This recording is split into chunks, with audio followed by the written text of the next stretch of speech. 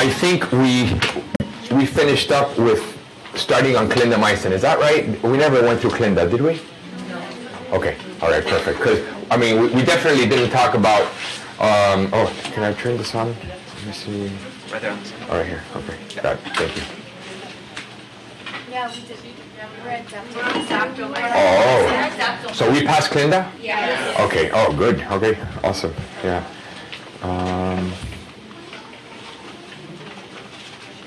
Is it good issues? Maybe not.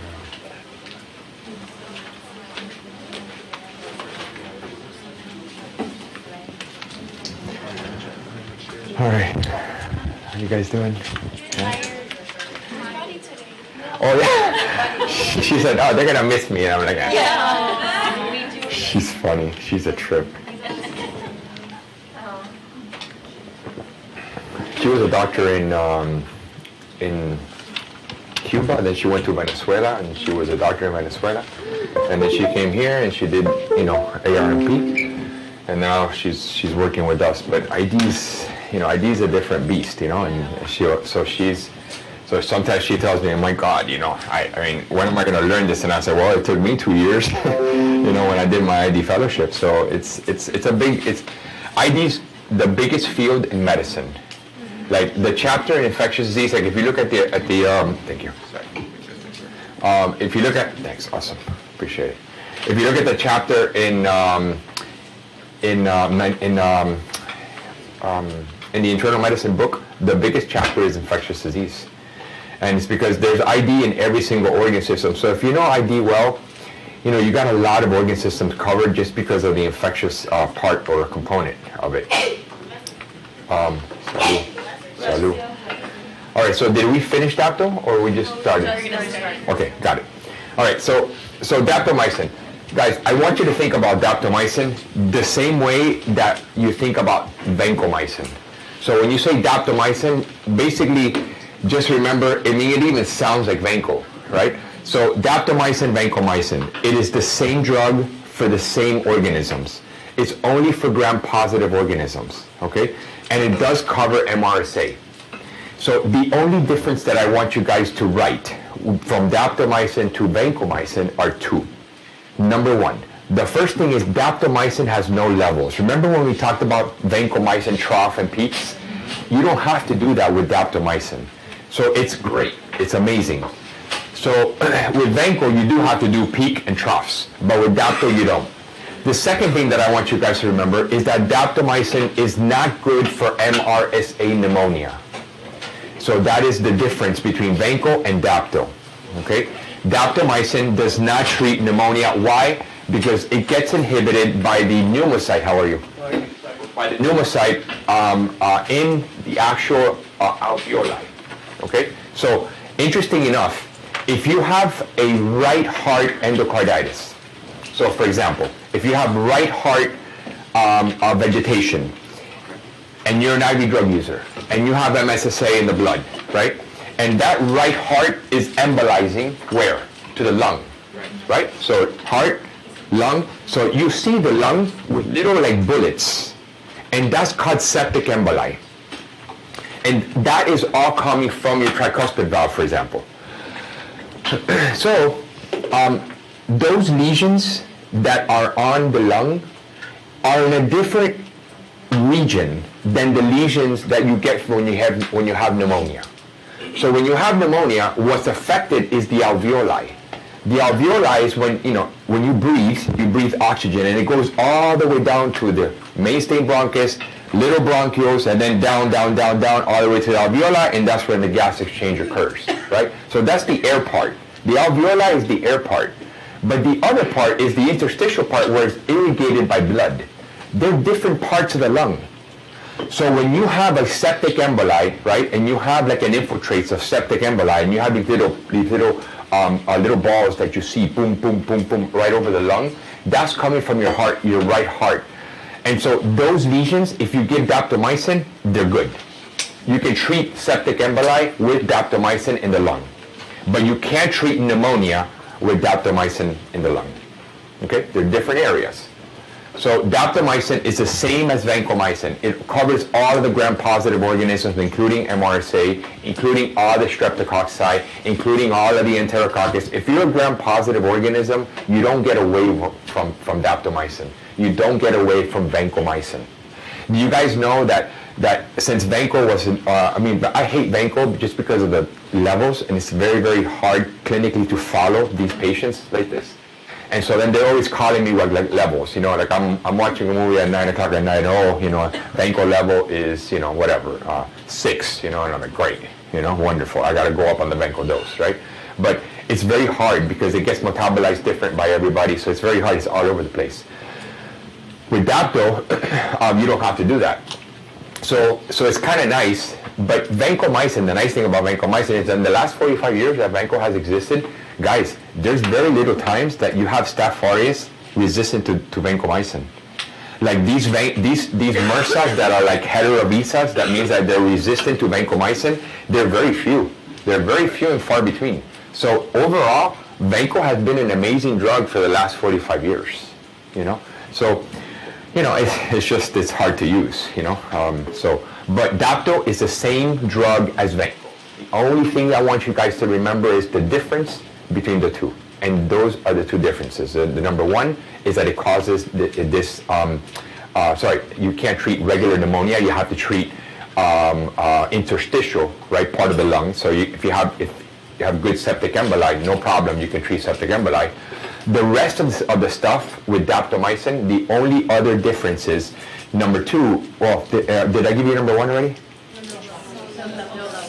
Levels, right. So levels number one, and then number two is that one. Now, the other part that I want to let you know about Dapto is that this is the one that causes eosinophilic pneumonia. So remember, we went over one more. Remember which other one causes eosinophilic pneumonia that we talked about? He's like, is one of the cephalosporins. The only cephalosporin that covers MRSA. There you go. So ceftaroline, the only cephalosporin that covers MRSA is the one that gives you eosinophilic pneumonia in the same way that daptomycin does. Okay, so for Dapto, eosinophilic pneumonia is a big one. Okay, but that's one of the side effects. But the rest of the stuff for daptomycin, it has in vitro activity against MRSA, MSSA, and other gram-positive bacteria. It covers VRE, which is vancomycin enterococcus. Okay? So if you're resistant to vancomycin, as far as the enterococci, daptomycin is the drug. Right? Another thing that daptomycin doesn't, it's only approved for a couple of indications. Skin soft tissue infection, including osteomyelitis. So you can give in osteomyelitis, it penetrates the bone very well. Right heart-sided endocarditis, which we discussed. Right? With or without bacteremia. Okay, so endocarditis with or without bacteremia. So those are the main indications for daptomycin. Outside of that, guys, it's always going to be outside of the clinic of the FDA approval. Okay. So it has received FDA approval for these things. So complicated skin, with or without bacteremia endocarditis with Staph aureus, including MRSA, and otherwise, it cannot be used to treat pneumonia. It does not achieve enough concentration in the alveoli in order to penetrate to treat for pneumonia. Okay. So for Dapto, again, a treatment involving, this is like 246 patients with Staph aureus bacteremia, 99 with MRSA with or without endocarditis were randomly assigned to Dapto or standard therapy of gentamicin plus an anti-staph drug or vanco alone. So remember, vancomycin versus daptomycin. And daptomycin was not inferior to vanco, right, when you were treating MSSA or, in this case, it was MRSA bacteremia with or without bacteremia, but endocarditis, right? So in other words, the take-home point of this study, or the big take-home point of daptomycin, is that it's not inferior to vanco when it comes to endocarditis. Okay. All right. So let's go to the side effects of daptomycin. The big ones that I want you guys to remember. Number one, eosinophilic pneumonia. Number two, elevated CPK levels. in your patient. So you have increased CPKs, and the patient actually tells you that they have myalgias. Okay, it's almost like a statin. Remember, like we've learned that statins can increase your muscle enzyme and give you like muscle pain, lower extremity pain, etc., and weakness. The same thing with Dapto. It can do the same. As a matter of fact, we sometimes treat daptomycin and we leave the statins on the case. Or when you assume care of the patient that needs Dapto, I usually leave the statin on board. If I start getting CPK levels that are elevated or more than 3 times the normal, then I take the statin out and I continue with the Dapto. And then if I continue to get these elevations, then you have to consider another therapy. Okay? But daptomycin is one of those that you have to monitor with CPK levels. Okay, so once a week is fine for monitoring CPK levels with daptomycin. Okay? Those are the big side effects that I want you guys to remember with daptomycin, because the rest of the side effects with Dapto really are like less than 1%. So there's no reason to let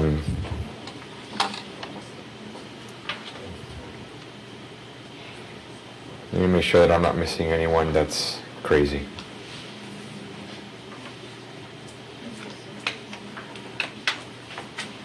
Okay, so CPK, eosinophilic pneumonia. All right, so nausea, vomiting, 6%. So you should probably know that. 5% headache.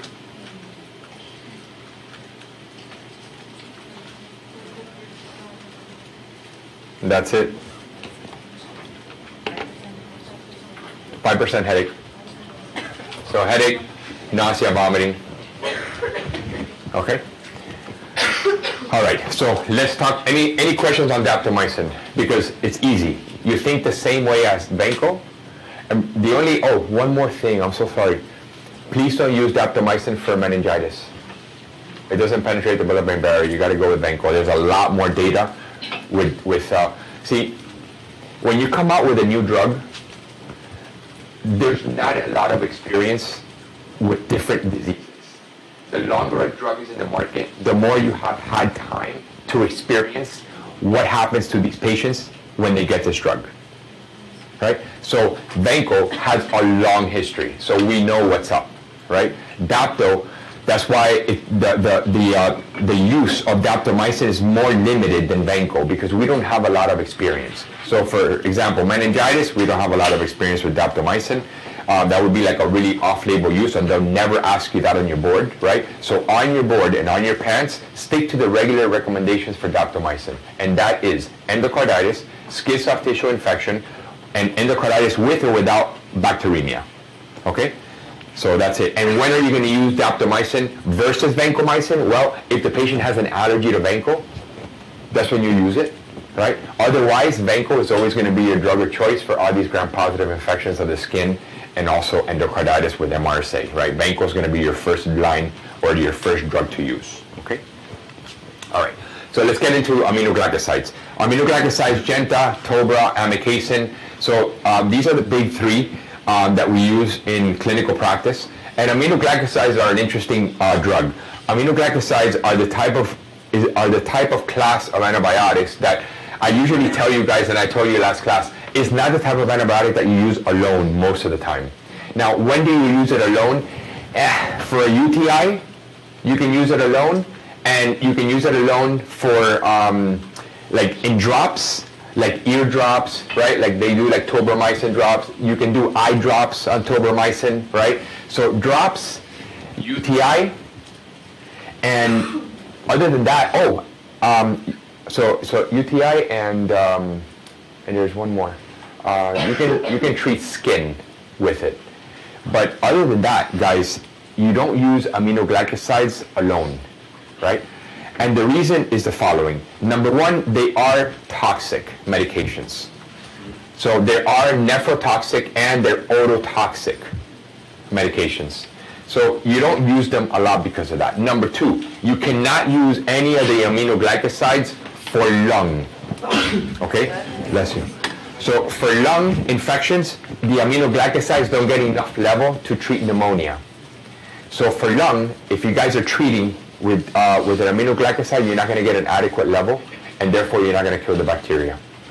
Okay, so only use aminoglycosides in single thing for UTI, and also maybe like in drops, like eye drops, ear drops, right? Because anything, and another concept to know, anything that's topical or in drops, and you're treating like a specific infection in a localized tissue that is topical antibiotic, the concentration of that antibiotic is so big that you're going to treat anything.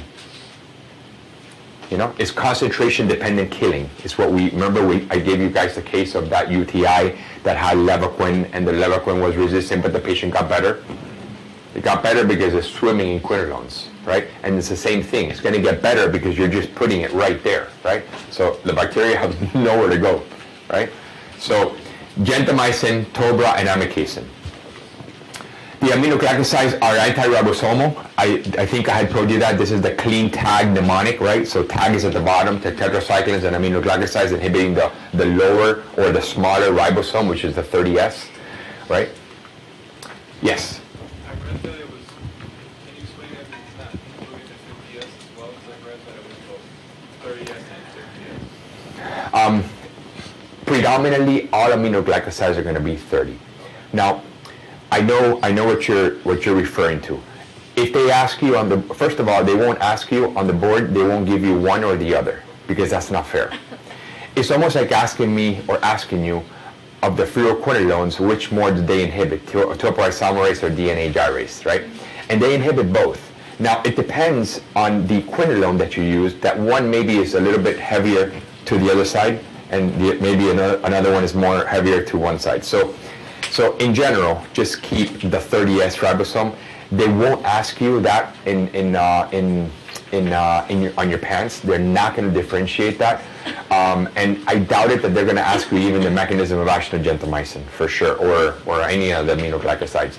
I mean, if you want to know that some of them do have some 50S ribosome, but it's a tough one to discern or even ask you a question on. Okay, so stay with 30S and you'll be fine. Yeah. So aminoglycosides exit potent in vitro activity against a wide range of gram-negative pathogens. Guys, aminoglycosides are only gram-negative organism-killing antibiotics. Okay, only gram-negative. That's it. And also, this is one of your anti-pseudomonal, right? Antibiotics. So gram-negatives is the mechanism or the spectrum of activity of aminoglycosides. They also demonstrate some in vitro gram-positive organisms such as MSSA or Staph aureus. But guys, right now in the year 2022, you will never be asked for a staph infection to combine it with an anti-staph drug plus aminoglycoside. That is over. They can't test you on it. You know why? Because it is not a standard practice anymore. Okay, there's still some clinicians that might do it, like an older clinicians that might think that, oh, well, there is some synergy. Okay, I get it. There's some synergy, but the new studies have shown that the addition of aminoglycosides plus an anti-staph drug only leads to more toxicity, and it doesn't improve neither the patient's length of stay or the mortality. So right now, you don't do it anymore. Okay? Know that there's some coverage, but you don't do it anymore. Now, I will talk to you about something that you will do. So the most frequent clinical use of aminoglycosides is in combination with other antibacterial agents. In combination. Now look, this is the word that I want you guys to highlight, empiric.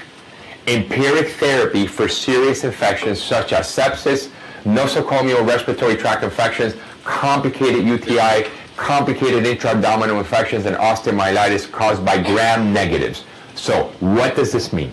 Okay, so what this means is if you have the sick factor coming into the hospital and you're septic and you're coming from a nursing home, what do you guys think about when you're coming from a nursing home? Pseudomonas, and what else? And MRSA. You got it covered for both. Now, the difference between MRSA is that, how I told you guys, the real MRSA drugs, Vanco, linaclid, right? Those drugs, tigecycline, ceftaroline. The real MRSA drugs, you have almost 100% chance, right, that you're going to get it right. So it's not a big deal. There's no additional coverage that you need for that gram-positive. But for Pseudomonas, it's different. For Pseudomonas, you can have a patient that comes into the hospital, right, with, is it? Oh, here it is. So you can have a patient that comes into the hospital, right, and then you do sputum cultures, and on day 3, you have sputum cultures that show Pseudomonas, right? So this Pseudomonas could be resistant to an anti-Pseudomonas antibiotic, like cefepime, like piperacillin tazobactam, like ceftazidime, the Tasmanian devil, right? Like meropenem, right? Now, if it's resistant to meropenem, you got to run. This is already a multi-drug resistant organism, and it's a disaster. But we'll talk. You guys are never going to be tested on that. But the idea here is this: when the patient comes to the ICU, to the ICU from a nursing home, in your mind, you're already choosing an anti-Pseudomonas and an anti-MRSA antibiotic, correct? Okay, so we're good. But you're going to say to yourself, well, the patient has a sick factor, meaning that the patient has sepsis and it's in full-blown, like they're about to die, right? Blood pressure's low, you're on pressors, patient's intubated, the whole shebang, right? Now, when that happens, everybody agrees that you should double cover for Pseudomonas. Empirically. That's why here it's empiric therapy. So everybody agrees, right? The ICU, the Critical Care Society of America, IDSA, Infectious Disease Society of America, the medicine people, the pulmonary people, everybody agrees that you should double cover for Pseudomonas. So on your test, if you ever get tested on this, right, the patient, number 1, has to be severely or critically ill. Number 2, they have to be asking you, they have to be giving you a drug, like if they're using for pneumonia, for example, they have to be giving you a primary anti-Pseudomonas drug, right? So in other words, cefepime is your main drug, right, that you're using to treat lung. But then you want to add a little bit of aminoglycoside sprinkle to go on top of cefepime, so that if that Pseudomonas is resistant to cefepime, you have the aminoglycoside in the top to keep you safe. Now, why is this important? It all depends on what's the risk of dying, right? So if you get the antibiotic wrong, and by day 3, this is resistant to cefepime, and you did not have gentamicin on the top that is sensitive, the patient dies more. So for every day that you get it wrong, it's about 6 to 7% increased risk of dying for every day that you get it wrong. So on day 3, if you got that wrong, the patient has an increased mortality of almost 21%. That's why it's important, and that's why everybody agrees on double covering for Pseudomonas in a critically ill patient. That's why you see it here that says nosocomial respiratory tract infection. Why nosocomial? Well, nosocomial, this is healthcare-associated factors, which we already discussed, right? Complicated UTI means that, guys, if you see a real pyelonephritis that is complicated with hypotension, and they are sick. The only good thing about UTIs or complicated UTIs is that they die less when you compare them to a perforated gastrointestinal. Perforated gastrointestinal infections are the worst. They have the higher mortality more than the urine. Urine, we can treat, They get sick, right? But after like the 3rd day, you see the patient go like this. They get better. But with GI, they linger. They're sick, and then they come up little by little. But for urine, we clear it, and they're really good. So if it's a complicated nosocomial infection and they're coming into the hospital, right, please, if they give you an answer, right, and it says anti-Pseudomonas alone, and then they give you an anti-Pseudomonas plus an aminoglycoside, and the patient is sick, and you're suspecting pneumonia, or you're suspecting any other infection like in the urine or whatever, everybody agrees that before you die, you should be treated the best that you can. That's the point, right? That's the point. So think about aminoglycosides sort of as a little It's a little thing that you put on top of the primary antibiotic. You have to use a primary antibiotic. So you got to use a primary anti-Pseudomonas and then just sprinkle aminoglycosides on top. Can the primary be fluoroquinolone? The primary could be a fluoroquinolone. Yeah, you have to have a primary anti-Pseudomonas. Correct. Now, what and how can it be a fluoroquinolone? Well, sure. I mean, number one, they're really, really sick. Number two, they might have an allergy to penicillin, right? So you can use a fluoroquinolone. So you can use a fluoroquinolone plus an aminoglycoside. Or you can use a beta-lactam like cefepime, Sosin, all these other things, plus an aminoglycoside, right, to keep you safe until you get your cultures back. Now, after you get your cultures back, if your Pseudomonas is sensitive to the primary antibiotic, right, like to the primary cefepime, then you can stop the aminoglycoside. Why? Because the continuation of the aminoglycoside, once you have your primary big gun treating the Pseudomonas, the addition of aminoglycoside doesn't improve mortality. And it doesn't improve morbidity, mortality, it just worsens your toxicity. Right? So once you have a culture back, take it out. You're good to go. Okay? All right.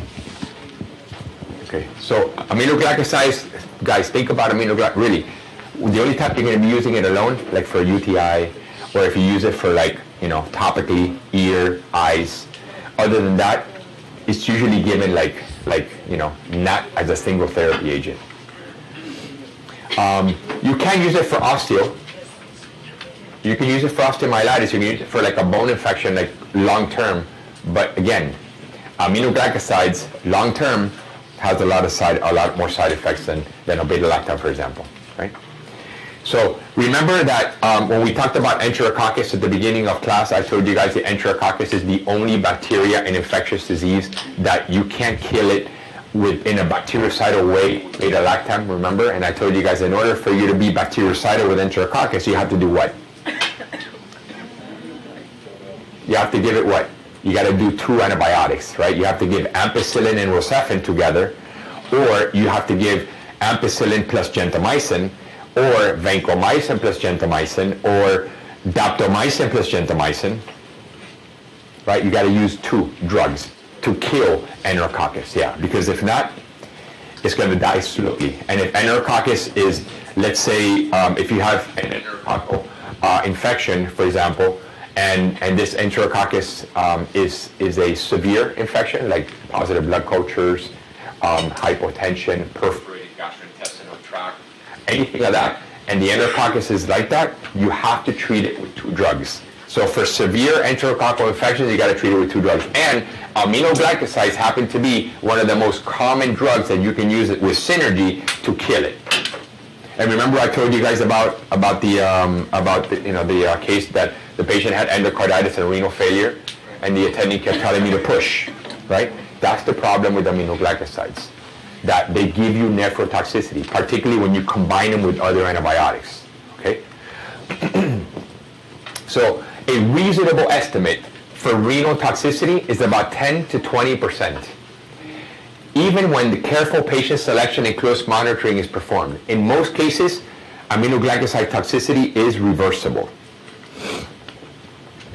Is that just by cutting the medicine? Yeah, by stopping it. Yeah, so when I graduated, the first week that I had already that I was in Miami, I left New York City and I came to Miami. And the first week that I was in practice, I was in practice in here in Miami, and so.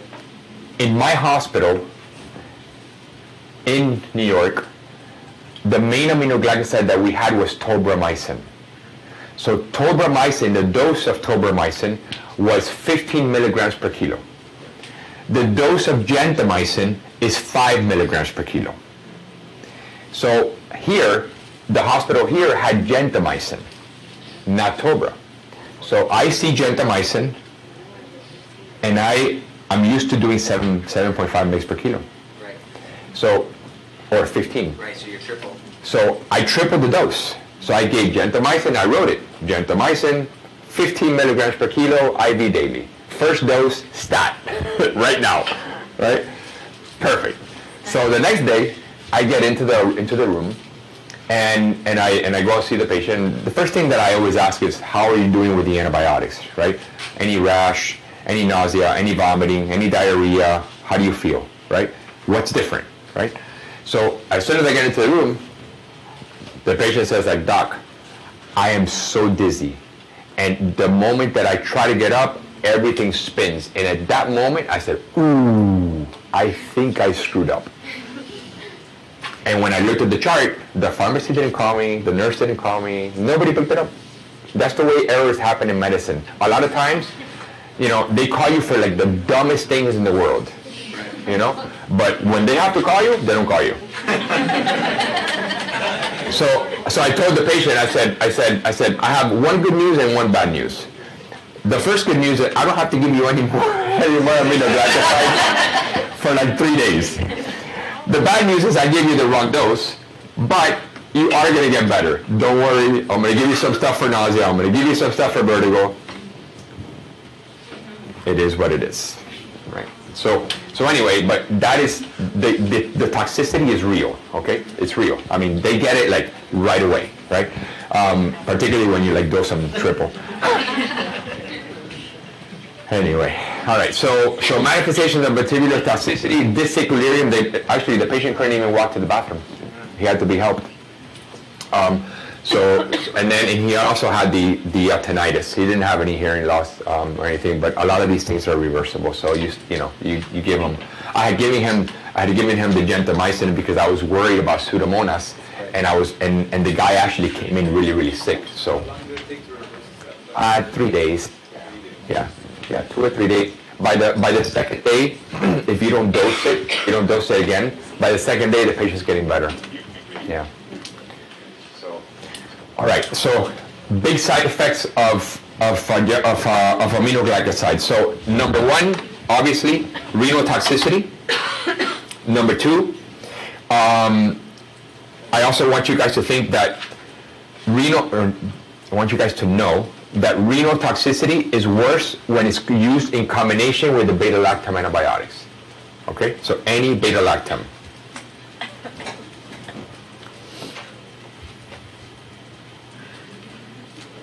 Okay. By the way, there's no known method to eliminate the risk of aminoglycoside or renal toxicity, okay? So it doesn't matter what you give the patient before, it doesn't matter if you give them steroids, it doesn't matter if you give them Benadryl, all of that stuff does not work. So we went over vestibular toxicity, ototoxicity, and we went over the renal. And that's it, guys. There's no more side effects of. They're generally pretty well tolerated as long as you don't give them like extra doses. So, okay. All right. So let's move on. All right. Any questions on aminoglycosides, guys? The easiest thing about aminoglycosides is number one, only good for gram negatives, anti-pseudomonal, usually used in combination, right? If you want to use it alone, you can use it like for something simple like UTI or topical. And please be careful with all the toxicities of aminoglycosides. And they became really popular with Enterococcus. That Enterococcus is super cool, because you should be able to kill it alone with like a beta-lactam and it doesn't die. It's pretty cool. All right, so linezolid. Now, linezolid, so if you guys want to make like a little table, Vanco, you want to do it?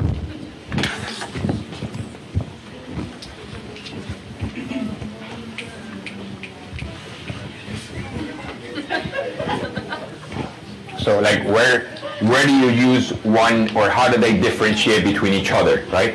And by the way, this is a good method to study, right? When you're So, look. Salud. Dapto. Linezolid. All right. So look at this. We're going to start in the brain, and we're going to go to the toes. Look. Brain. What do you think for meningitis for vancomycin? Yes or no? Good for you.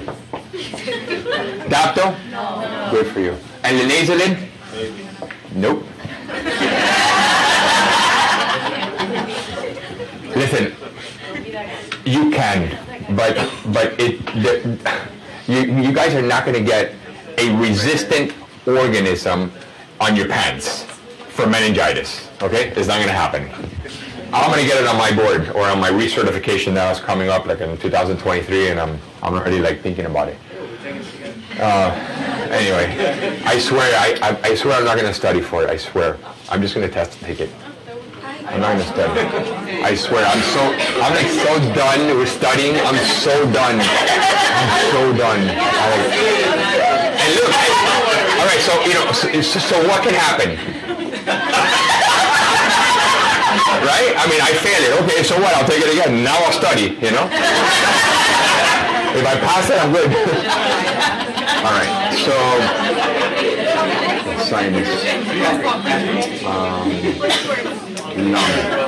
No, it's bad. It's bad. Actually, I have two paths. I have the path of doing like these modules or this extended thing to like recertify, or I could just take the test. And like it's so tempting to just take it, because I know I'll probably pass it with no problem, but whatever. I'm afraid. The only reason I'm afraid is because transplant. I trained with transplant, but I haven't done transplant like in 16 years. So transplant is a little weird. Maybe I'll be like some transplant and then show up. I don't know. We'll see. I'm thinking about it. So sinusitis. What do you guys think with vancomycin? Yes. So you know what? Every time I ask you about a disease process, since Vanco has been around for 45 years, the answer is usually yes. Because that's the one that we have more experience with, right? So sinus, yes. Dapto, yes, for sinus. But well, actually, let me take it out and let me stay with the FDA indications. And linezolid, yes or no? What do you think? Yes. Yeah. Lung, vancomycin? Yes. Dapto? No. Nope. And linezolid? Yes. So when they compared linezolid with vancomycin, so how do I say that? All right. So when they compared it, there was a part of that trial that linezolid outperformed vanco. But it almost met statistical significance. Like it's like statistically significance is that 0.05 whatever, and it was like 0.4. And then other metrics, we also found out that linezolid has a lot more lung level than vanco. So 3 hours after you administer vancomycin to somebody and you try to get levels in the lung, 0. 3 hours after you administer linezolid, you get levels in the lung, there were levels. So for me, from an infectious disease standpoint of view, concentration is important. So for me, this is a much better drug than vanco. And when they compared it to vancomycin, they compared it with perfect vancomycin trough levels, between 15 and 20. It was like perfect. Everybody's going to have 15 to 20 of vanco trough. Good luck. Doesn't happen in real life, right? So that means that in real life, if a patient is below 15, right, who knows? Maybe they're doing worse with MRSA pneumonia, right? So lung, yes, yes, and no. Abdomen. Vanco, absolutely. Daptomycin, no.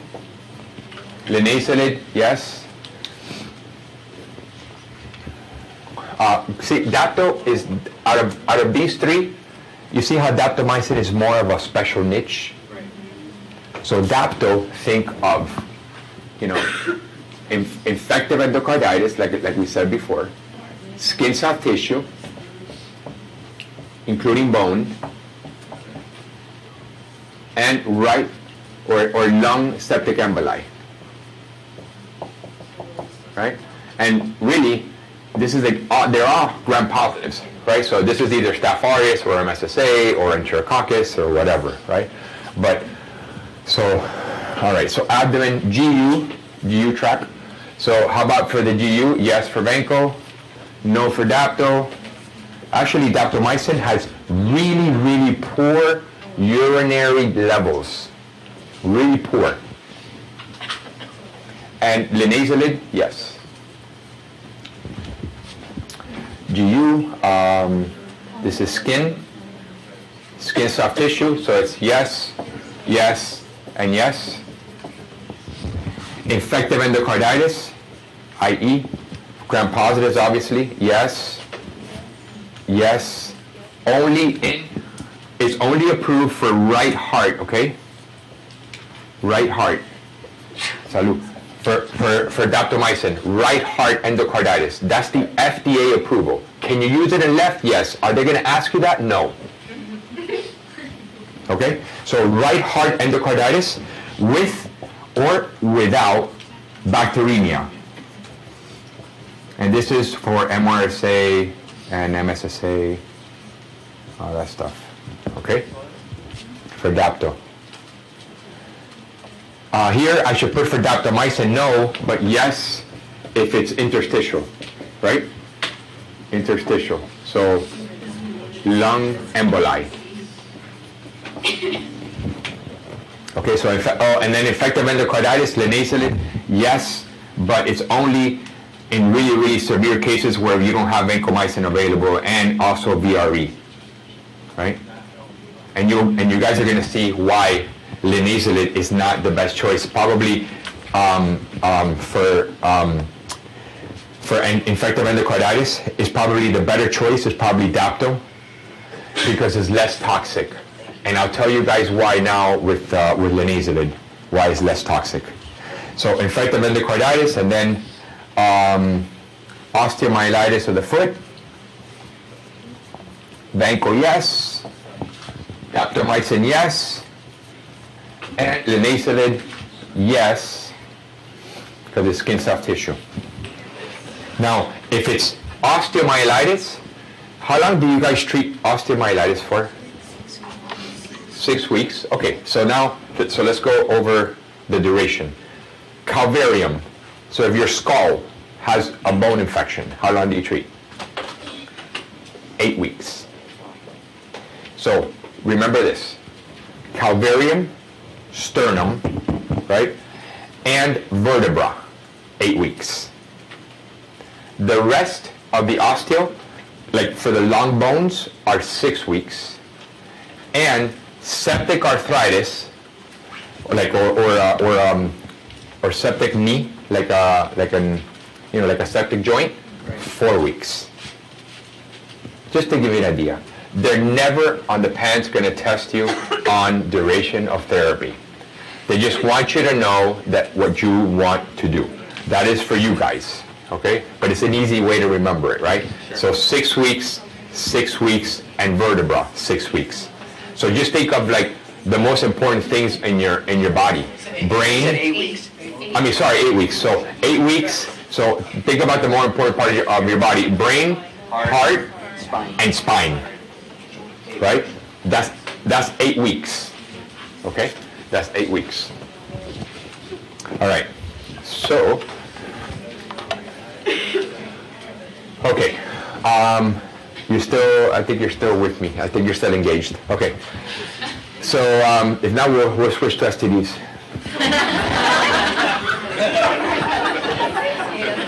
So, daptomycin for septic emboli in the lungs. Yes. For the skin infections. Yes. Endocarditis and psoriasis. Resistant to vancomycin. Right. Right. Or if the patient can't tolerate vanco, like if vancomycin they have like nephrotoxicity or like renal failure, then Dapto is the next thing that you would use, because that's the nice thing about daptomycin too, that it doesn't cause nephrotoxicity. Right. You know, because I didn't remember the only side effects of Dapto was eosinophilic pneumonia, CPK levels, nausea, vomiting, and headache. Really good, yeah. So, all right, so linezolid.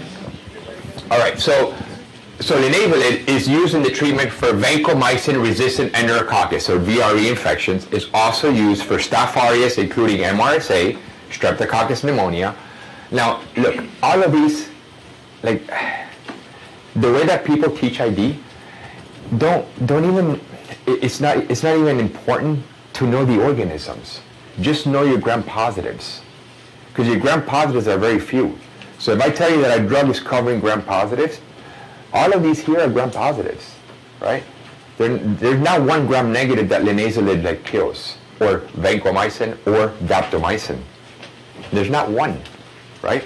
So it doesn't even matter. You know, yeah, strep. Oh yeah, strep is a gram-positive. Oh, staph, yeah, staph is. Oh, enterococcus, yeah.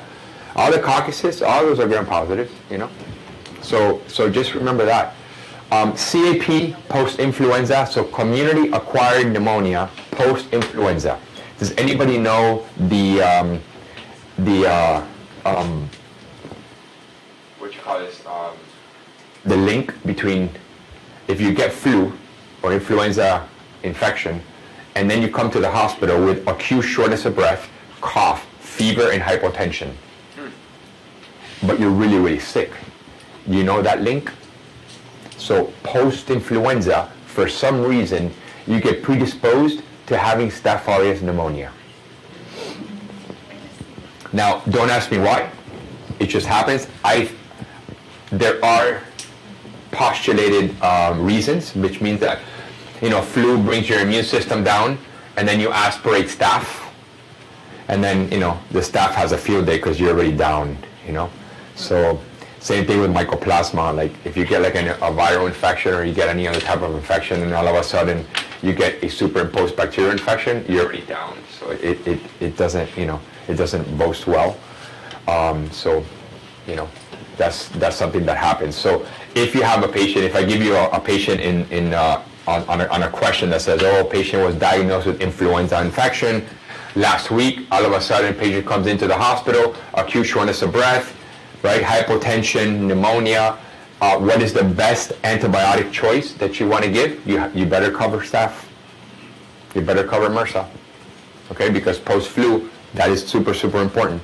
So you have to give, so coming from the community, right, what would be your regimen for community-acquired pneumonia? Because we went through it. So what do you guys want to choose for community-acquired pneumonia coming inpatient? So you meet CURB 65 criteria. So what do you want to choose?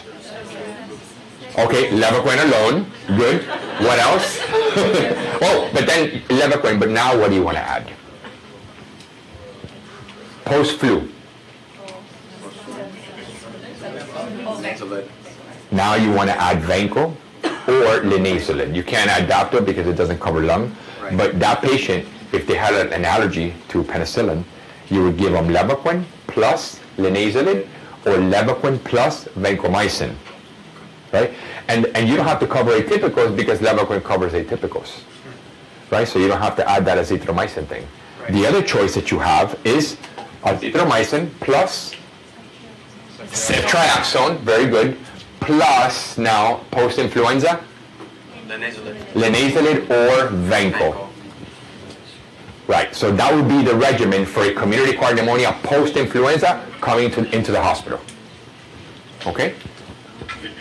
Okay, good. So linezolid again inhibits synthesis by binding to the bacterial 23S ribosomal RNA of the 50S ribosomal subunit. So yeah, ribosomes are crazy. So that's why, you know, I tell you guys, stick with the main part, because within each ribosome you have like subtypes of each ribosome. So you get, it's a little crazy. So anyway, linezolid is bacteriostatic against Enterococcus and staph, and bactericidal against most strains of Streptococcus. Okay, so I mean it's actually not a super good drug, but it works very well and has a lot of concentration in the lung. The bacteriostatic drug, the bacteria that get static, I guess, do they eventually die? Yeah, they die. Yeah, they just take longer to die. That's all. They're gonna die, but it just takes longer to get there. You know, and part of you treating an infection is getting rid of that bacterial load. Like when you have a severe infection and you have a positive blood culture, you'll see like 10 to the 5th power bacteria in your bloodstream. Those bacteria are producing a lot of toxins. They're producing these toxins that are activating your immune system, and that is all causing havoc, hypotension, all these other things. And so the earlier you can kill and get rid of that log of bacteria, the quicker you are to start recuperating. That's basically what it is. Okay. So these are the adverse side effects of linezolid. So diarrhea, 10%, thrombocytopenia after 2 weeks. This is a big one. Okay, guys, with linezolid, you get 2 weeks free pass. You can write it just like that on your notes. With Cyvox or linezolid, you get 2 weeks free pass. Like nothing happens with your white blood cell count, and nothing happens with your platelets for 2 weeks. Like all the studies that have been done with linezolid, at 2 weeks, no one has reported that within less than 14 days you get thrombocytopenia or leukopenia or myelosuppression, right? So nobody reported that. Now after 14 days, people started reporting it. So that means that you get 2 weeks of a free pass with linezolid for this type of the side effect profile, okay? Now, this is also the reason that you can't give linezolid for osteo. Osteo 6 weeks, right? So if you're pushing linezolid and you're past 2 weeks, guys, believe me, you're going to start seeing the leukopenia, you're going to start seeing the thrombocytopenia, you're going to start seeing the rash, you're going to start seeing the myelosuppression, right? You'll start seeing all of that. Like after 2 weeks, you'll start seeing it. Like week 3, week 4, like sometimes in ID, right? We get the crazy cases, obviously, right? And I have to give linezolid for 6 weeks. Don't ask me how I do it, but I do it. Right? I actually give them Neupogen. I give them GFS stimulating for the bone marrow. So I give them bone marrow stimulation so I can complete the course. Because, right? But that's, nobody's ever going to ask you that. So peripheral and optic neuropathy with vision loss with long-term use. Another reason that you don't use Cyvox long-term. Okay, so see what I mean? So again, Vanco still rules. Still rules, right? It's hard to use, but still rules. So thrombocytopenia after 2 weeks, diarrhea. So these are the big ones. Okay. Then you can also. This is another good one that you have to know. Serotonergic syndrome. If you have, if you're on an SSRI, or if you're on any of the psych medications, please be careful with serotonergic syndrome. I've had this happen to me in a rehab center where we started linezolid because the patient had VRE, and we had to start this drug, and they didn't have anything else available on the formulary. So, and the little lady was. Like the following day, we knew. She had confusion. She was agitated. She was hyperreflexic when you did her exam. She was shivering. She had a fever. She was tachycardic. Blood pressure was high. So typical, right? So serotonergic syndrome. All right. Any questions on linezolid?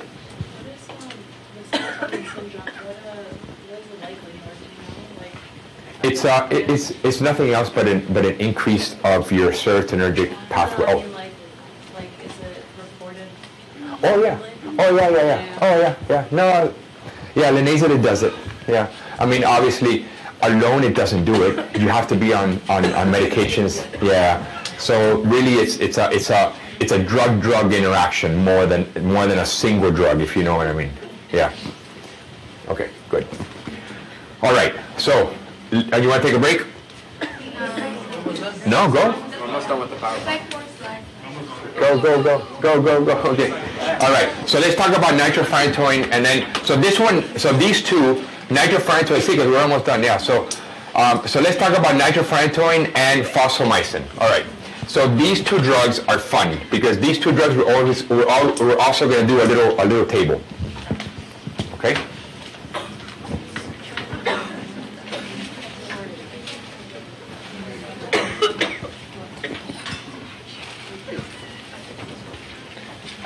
I was planning on doing some bike riding this weekend, and then I saw the weather, and I was like, ooh, like some storm went through Mexico, and then it's like, we're gonna get a lot of rain, I guess.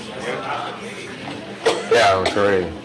All right, so, all right, these two antibiotics. So nitrofurantoin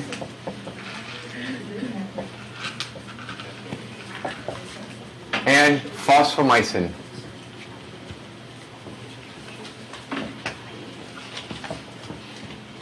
All right. The only thing that I want you guys to use these antibiotics for are two things: urine and prostate. That's it. Urine and prostate. And when I say urine, I don't mean your kidneys. This is not pylo. It has to be urine only, right? So bladder down. This is pure urinary. None of these drugs will treat pyelonephritis because these drugs do not penetrate the kidney. You know how you remember it? Look at when you take these drugs orally, right, and it gets absorbed, it goes all the way through the glomeruli of your kidney and it goes into the urine, but it doesn't even touch the kidneys. It just goes right through and it's just urine. Gets to the bladder and then out. And prostate if you're a man, obviously, right? So, all right. All right, so, all right, so think about it as urinary antigens. Antiseptics. Oh my God, antigens. Urinary antiseptics. Right? Now, so obviously, forget about brain, forget about sinus, forget about lung, forget about abdomen. So this is GU.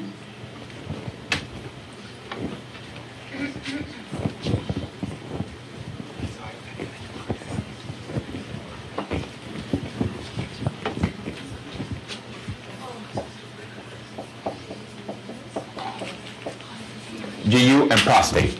So GU for nitrofurantoin, can you use it for GU or UTI? Yes. Can you use fosfomycin for UTI? Yes. Now, this is UTI, and here we're going to put pyelonephritis, or upper kidney infection, and it's a no, and it's a no. Prostate, nitrofurantoin, no. Fosfomycin, yes. So that is the difference between fosfomycin and nitrofurantoin. Now remember, the good thing about these antibiotics is if you remember them, just put them together on your notes. Nitrofurantoin, fosfomycin, urinary antiseptics, okay, I'm only using for urine and prostate. Yeah, no more. That's it. Okay, so let's go into nitrofurantoin. It's a miscellaneous antibiotics. It inhibits, they don't really know how it does it. So they give you all this crap. Inhibits DNA, RNA, and whatever. So, yes. You know, so nitrofurantoin has been around for such a long time, and it's actually an antibiotic, right? And right. The main niche for nitrofurantoin you guys are going to see is that a lot of OBGYN use it. Like if you're pregnant, nitrofurantoin is like the drug of choice. It's like a lot of people use it because it's very benign. Look, it just goes to urine. It doesn't get absorbed anywhere else. So the side effect profile is very little, you know, so you don't really mess around with a lot of things, right? So that's the thing about nitrofurantoin. Now, when it comes to fosfomycin, I'll tell you a little bit more. Fosfomycin, I prefer it more in males that I'm thinking prostatitis. It's also easier to use than nitrofurantoin because it's one dose and it lasts an entire 3 days for fosfomycin. So, it really depends. It's also harder to obtain in pharmacies. So there's a little bit of a, of just being easy to attain or easy to prescribe. A lot of the insurances don't they don't cover it. So it's hard to. I mean, either one of these is fine as long as your bacteria are sensitive to it and have very little side effects. So anyway, only use for urine. That's it, right? Nothing else. Be careful after 38-week pregnancy. Listen, once your term, 37 weeks and above, don't use nitrofurantoin because it causes fetal anemia. Okay, it causes like the hemolytic anemia in the fetus and in bilirubin, and so mostly hemolytic anemia in baby. So you can't use it. And it's funny because I trained in a huge transplant center, and we saw like all these complex patients, but I wasn't exposed a lot to OB during my fellowship. I mean, we did maybe in my entire fellowship of 2 years, I think I maybe saw like 5 or 6 OBGYN patients, and mostly it was like chorioamnionitis and postpartum fever and all these other things, and not like these. And so obviously I get here, and I see a pregnant woman, and she's 38 weeks or 39 weeks, and she had a UTI in the hospital, and she wasn't delivering yet, and I come and I give nitrofurantoin. And the OBGYN, OBs that they don't call, I mean, these guys are like, they don't usually call you, to like, I mean, OB is like a very nice niche, right? And they know their stuff extremely well. But you take them out of that and, they don't really get into it. They'll be like, no, go see somebody else, or go see a specialist, right? And I get a call from OBGYN telling me, hey, are you sure you want to use nitrofurantoin in this patient? And I'm like, but why? And she's like, oh, she's 38 weeks, and I think it causes something with the baby, he said to me. I was like, hold on. So I looked it up, and the guy taught me something, and I had never seen, I just, and maybe I read it, but nobody brings it up to you, So anyway, but that was good, and that was a good one. So anyway, there's so much for like proving myself in the first like month, in the hospital. It's always like your initial thought, I'm going to do so well, and anyway. So don't use after 38 weeks. So be careful. Don't use if your creatinine clearance is less than 60. Look, guys, all these urinary antibiotics. So if your GFR is less than 60, it's because of a reason, right? What's happening? In your glomeruli, it's closing up. And these antibiotics don't make it into the urine. So you're giving them for nothing. So if your GFR is low, please don't give nitrofurantoin. Fosfomycin is better. Fosfomycin would penetrate. Nitrofurantoin, don't do it. Okay. Now, what are the side effects of nitrofurantoin, and what are the big niches here? Okay, so if you're on nitrofurantoin long term, a lot of people stay on nitrofurantoin because they have recurrent UTIs. And so in these people that have chronic nitrofurantoin, you have to do pulmonary function tests every 6 months because they can cause pulmonary fibrosis long term. Number 2, G6PD hemolytic crisis. So if you have G6PD, you can get hemolysis if you have nitrofurantoin. They're good. So nitrofurantoin is also good for ESBL organisms. Remember we talked about the ESBLs? Like these are the ones that you poke the bear, right? So if you have an ESBL E. coli in the urine and it's sensitive to nitrofurantoin, you can use it as long as it's for a UTI, no pyelo, guys. Remember, and I should write that again here. No upper kidney infection. Okay?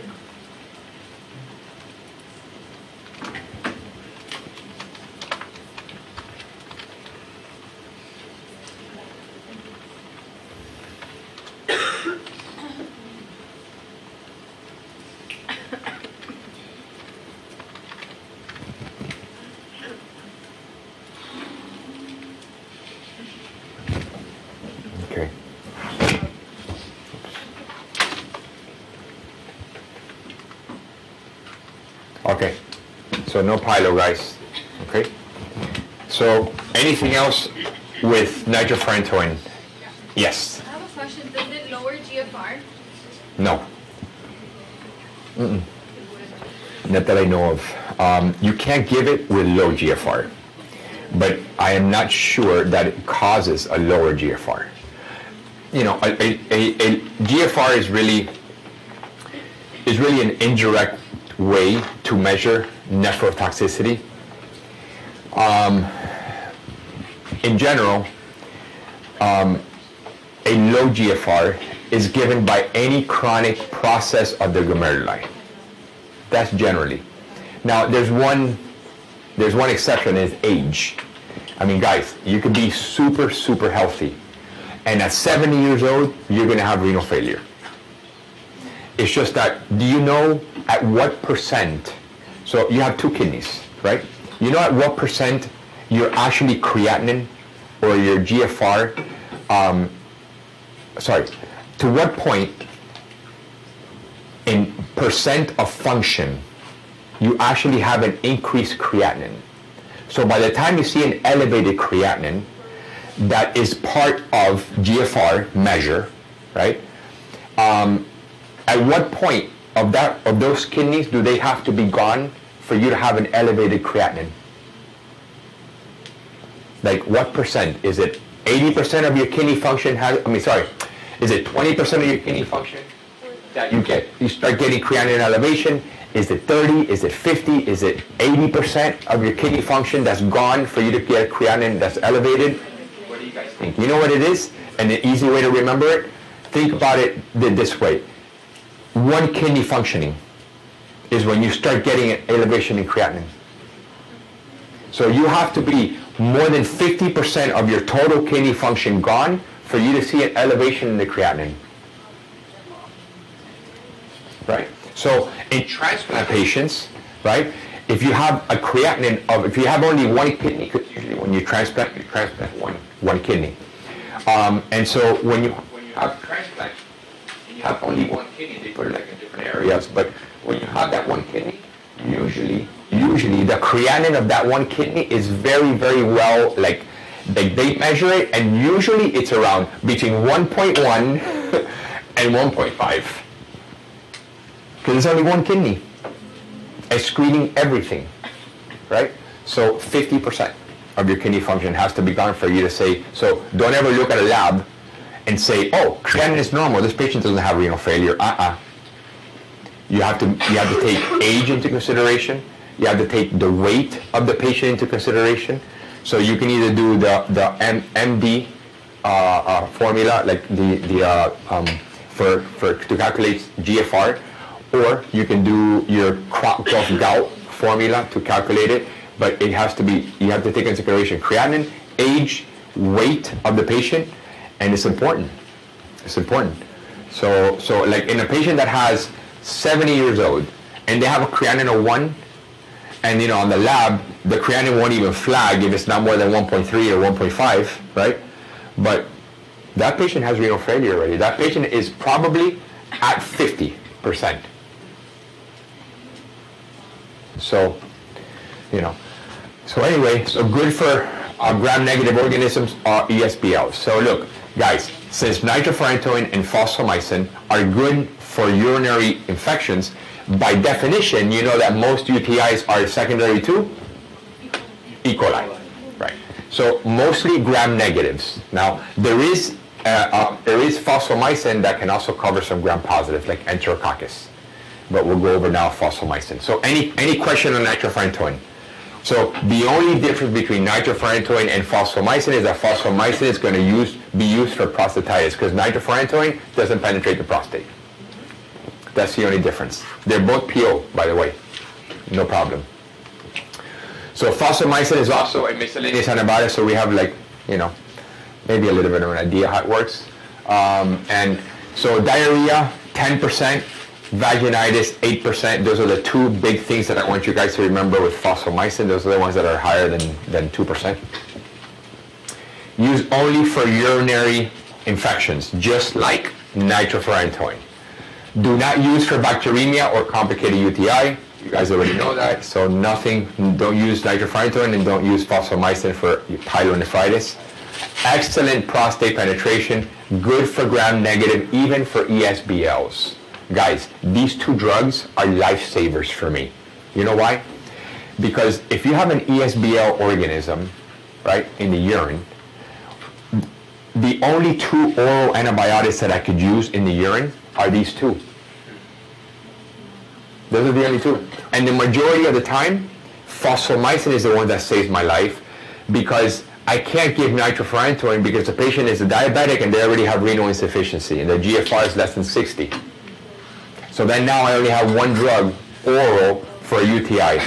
And you know what? What would I have to do if fosfomycin wasn't around? I would have to admit the patient or send somebody to their house, put a PICC line or a midline, and give them IV antibiotics. And what is the antibiotic that I've told you guys for ESBL that you have to give?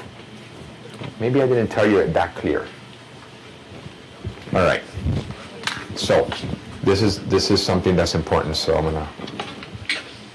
gonna do it. All right.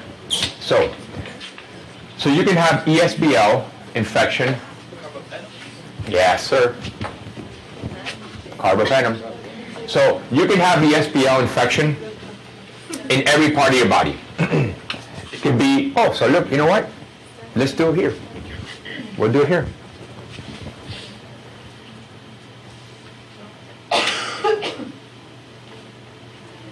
You guys got this chart, right? Yeah. Okay.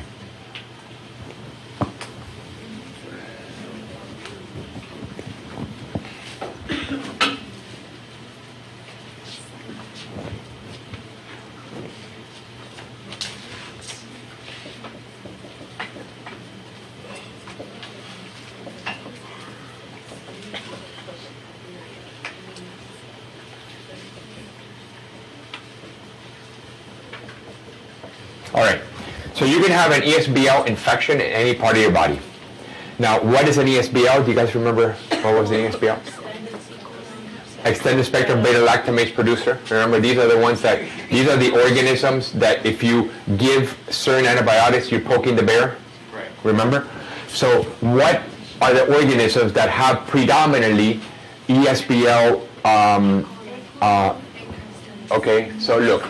So E. coli can do it, right? But the big ones, the ones that have mostly the AMP-C gene, right? The AMP-C gene are all the bacters. So Acinetobacter, Achromobacter, Citrobacter. If it ends in a bacter, it has highly AMP-C gene, right? Proteus, Serratia, Pseudomonas, right, are big ones, and they're all gram-negatives. There's no ESBL that's a gram-positive, okay? Because gram-positives don't create beta-lactamases like gram-negative do, okay? So any of these bacteria can be ESBLs. Now, in the brain, if you have meningitis, for example, and you're in the hospital and you have a shunt, right, you have to cover Pseudomonas. Because you've been in the hospital, you have healthcare associated factors. So for meningitis, if it's an ESBL organism, the only thing that you guys can do here, right, whatever it is, the only thing you guys can do here is give a carbapenem. Carbapenem. Okay? For meningitis, the only thing you can do is carbapenem. For sinus infection, you can only do a carbapenem. So this is nosocomial sinusitis, carbapenem. For lung, pneumonia, carbapenem. For abdomen, perforated bowel, anything that's perforated, right? Or non-perforated. But you have a culture that has ESBL, carbapenem. GU. Now we get to a little antibiotics. So look, GU, if it's pylo, carbapenem, right? So in other words, if it's pyelonephritis, so if I tell you guys that there's a patient that comes with a UTI and has a positive urine culture for E. coli ESBL urine, but also has positive blood cultures, but they don't have fever and they don't have a white cell count, is this a complicated UTI or non-complicated? What do you guys think? No fever, no nothing. Non-complicated. All right, good. I'm glad I asked that because you're wrong. All right. So, look. All right. So let me give it to you this way. If you have a urinary tract infection and the bacteria goes from the urethra, everybody agrees? That's why females get more UTIs. Shorter urethra. Urethra, bladder. That's when you start getting cystitis. That's when you start getting dysuria. You have a little bit of pain upon palpation of the suprapubic area. Okay, but no fever. Everybody clear? But, so that's a simple UTI. Men generally don't have UTIs. So if a man gets a UTI, even if it's in the bladder, it's already complicated. Okay? Now, if the UTI starts going up from the bladder into the ureters and infects kidney, it's pyelonephritis. And that is already a complicated UTI. The problem is, and where I got you guys is, if you have a 80-year-old, they're not going to respond with fever like you and I. Their immune system is blunted. If you have a patient that has a COPD and is on steroids chronically for their COPD, the steroids dumb down the immune system. You're not going to get a fever, right? So there's things that happen with your host that you have to take into consideration on how much they give you. HIV patients that have a CD4 count of less than 200, they're not going to act like you and I, right? They're going to come in with a severe infection, but their white cell count is going to be normal. And you'll be like, oh my God, they have a bacteria in the blood, but they don't have a fever and they don't have a white count. So the bacteria in the blood and the bacteria in the urine is already telling you that this is complicated. Get it? So pyelonephritis, right? Carbapenem with, so if you have a typical pyelo, it's super easy. Fever, flank pain, elevated white cell count, dysuria. Okay, that's pyelo. But you can have bacteremia, so pyelo with or without bacteremia.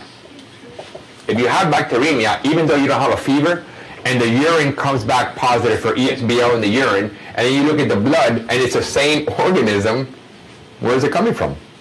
It's the urine. And this is a complicated UTI. Okay?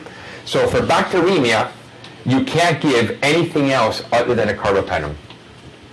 For pyelonephritis, you can't give anything else other than a carbapenem. Now, if you have a simple UTI and it's only bladder, oh, a little bit of pain, oh, positive urine culture, and that's it, okay, you can give fosfomycin or nitrofurantoin if the GFR is okay. Got it? Okay, so prostatitis, obviously, right? So prostatitis, so what if I give you guys a male, he's 70 years old, comes into the hospital, complaining of fever, chills, and on admission to the hospital, he has tenderness in the perineal area, fever, and positive blood cultures at 24 hours with gram negatives. You get a PSA level and the PSA is 20. So obviously this guy has prostatitis. Right. So what are you going to treat this guy with? He's bacteremic. What do you have to treat it with if it comes back ESBL? Carbapenem. Because you had a bacteremia. Right. What is the mortality of bacteremia, of gram negatives in humans? 20%. It's a lot. right? So you have to go with the carbapenem. Now, if he has regular prostatitis, no bacteremia, maybe like a more indolent prostatitis, like a chronic prostatitis, right? No fever, no nothing of that, right? Then fosfomycin. And it's an ESBL, right, for fosfomycin. So that's how you look at it. Okay, so the guy comes into your office, has chronic pain in the perineal area, but no fever, no chills, he's otherwise chilling, and you do a post-prostatic massage. Because on the initial UA, you don't usually get anything. Why? Because the bacteria is actually the bacteria is actually embedded inside the prostate, inside the capsule, right? So it's completely out of the urinary tract. So unless you do a digital rectal exam and you press it, now it comes out. And now you do a prostatic massage. Now you only could do a prostatic massage in patients that have prostatitis that are not acute. If you do a prostatic massage in a patient that has fever and they submit it to the hospital, what are you going to do? You're going to make them bacteremic, right? So it's contraindicated in acute prostatitis, but necessary in chronic prostatitis. So you do a post-prostatic massage, urine culture, and you get an ESBL. Perfect drug for fosfomycin. Perfect. Because if I didn't have fosfomycin, right, nitrofurantoin doesn't penetrate the prostate. So what would I need to do for that patient? IV. IV what? Meropenem or IV ertapenem, right? If it's not Pseudomonas, you would have to go with a carbapenem IV. Okay? So let me give you guys one more clinical scenario with prostatitis. So this is a 53-year-old male that comes into the hospital and is complaining of, again, pain when he sits down. There's perineal pain, and he has a history of diabetes, renal failure, and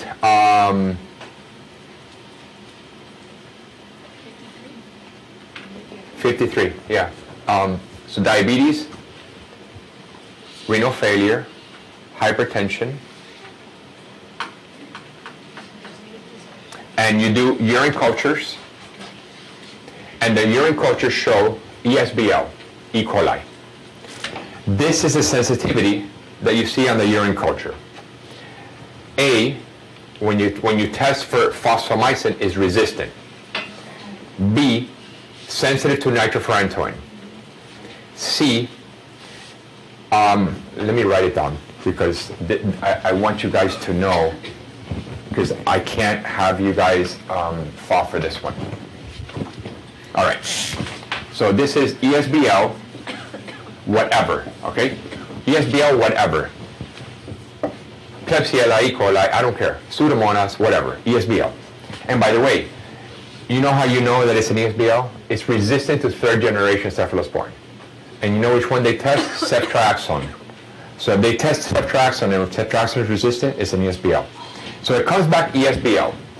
So urine culture comes back ESBL. Now, fosfomycin. Phospho is resistant. Nitrofurantoin, sensitive. Piperacillin tazobactam, sensitive. Meropenem, sensitive. Tobramycin, or aminoglycosides, resistant. All right. And then one more. Ceftazidime, sensitive. Okay. So what do you choose? So which are the ones that stay sensitive here? You have 4. So I gave you 4 choices to treat this patient, right? So nitrofurantoin, can you use nitrofurantoin for prostatitis? No. Good. So nitrofurantoin is out. Fosfomycin, that's resistant, so it's out. How about piperacillin tazobactam, Zosyn? Okay, you can use it, but it's the kidney. How about tobramycin, yes or no? Resistant, no. How about ceftazidime? is sensitive. It's an ESBL, so you can't. Right. Okay, you can't. So which is the choice that you got that you would choose here? So between meropenem and piperacillin tazobactam. So raise your hands if you're with piperacillin tazobactam. Really? Really? Wow, you guys are not falling for it, huh? Look, you know why this is a good example? Because sometimes the microbiology lab will give you, if it's an ESBL, it'll give you antibiotics, right, that you cannot use. Like what he said, you can't use ceftazidime even if it's sensitive. Why? Because you're poking the bear. Right. And in 3 days, this guy's going to become resistant. Right? Same thing with pictazo. See, it's sensitive now because it has a tazobactam, so it's still inhibiting enough to kill. But after 3 days, pictazo is going to poke the bear. Remember, the people that poke the bear are all of the other penicillins. So in other words, ampicillin, amoxicillin, piperacillin, right? And then first generation, second, third generation cephalosporins. Now, fourth gen would have been not a bad choice, or you have to go with carbapenems. So don't fall for the trick in ESBLs. If you guys are in clinic, or you guys are rotating in internal medicine next year, right? And you see a urine culture, and it shows ESBL, and then it says sensitive to piperacillin tazobactam, and your team is ordering Zosyn or piperacillin tazobactam, say, that's an ESBL. You got to use a carbapenem for that UTI, or you can use fosfomycin if it's sensitive, or nitrofurantoin if it's sensitive for a UTI, as long as it's not pylo, right? So that you have to be careful with. The same thing goes for lung. Like if you have a pneumonia, right, on a patient that's in the ICU, and it's an ESBL, guys, there's no way. You can't give that person piperacillin tazobactam, because that pneumonia you're going to treat for 7 to 10 days. And by the time day 3 comes around, you're poking the bear, bye-bye. Let's take a break. Break? Yeah. Oh, no. You don't want to take a break? All right, that's fine. Let's go. Oh, what time? Oh, it's 7 today. Oh, so let's just go. Okay, that's it. All right. Oh my God. All right. I'll be seeing tomorrow.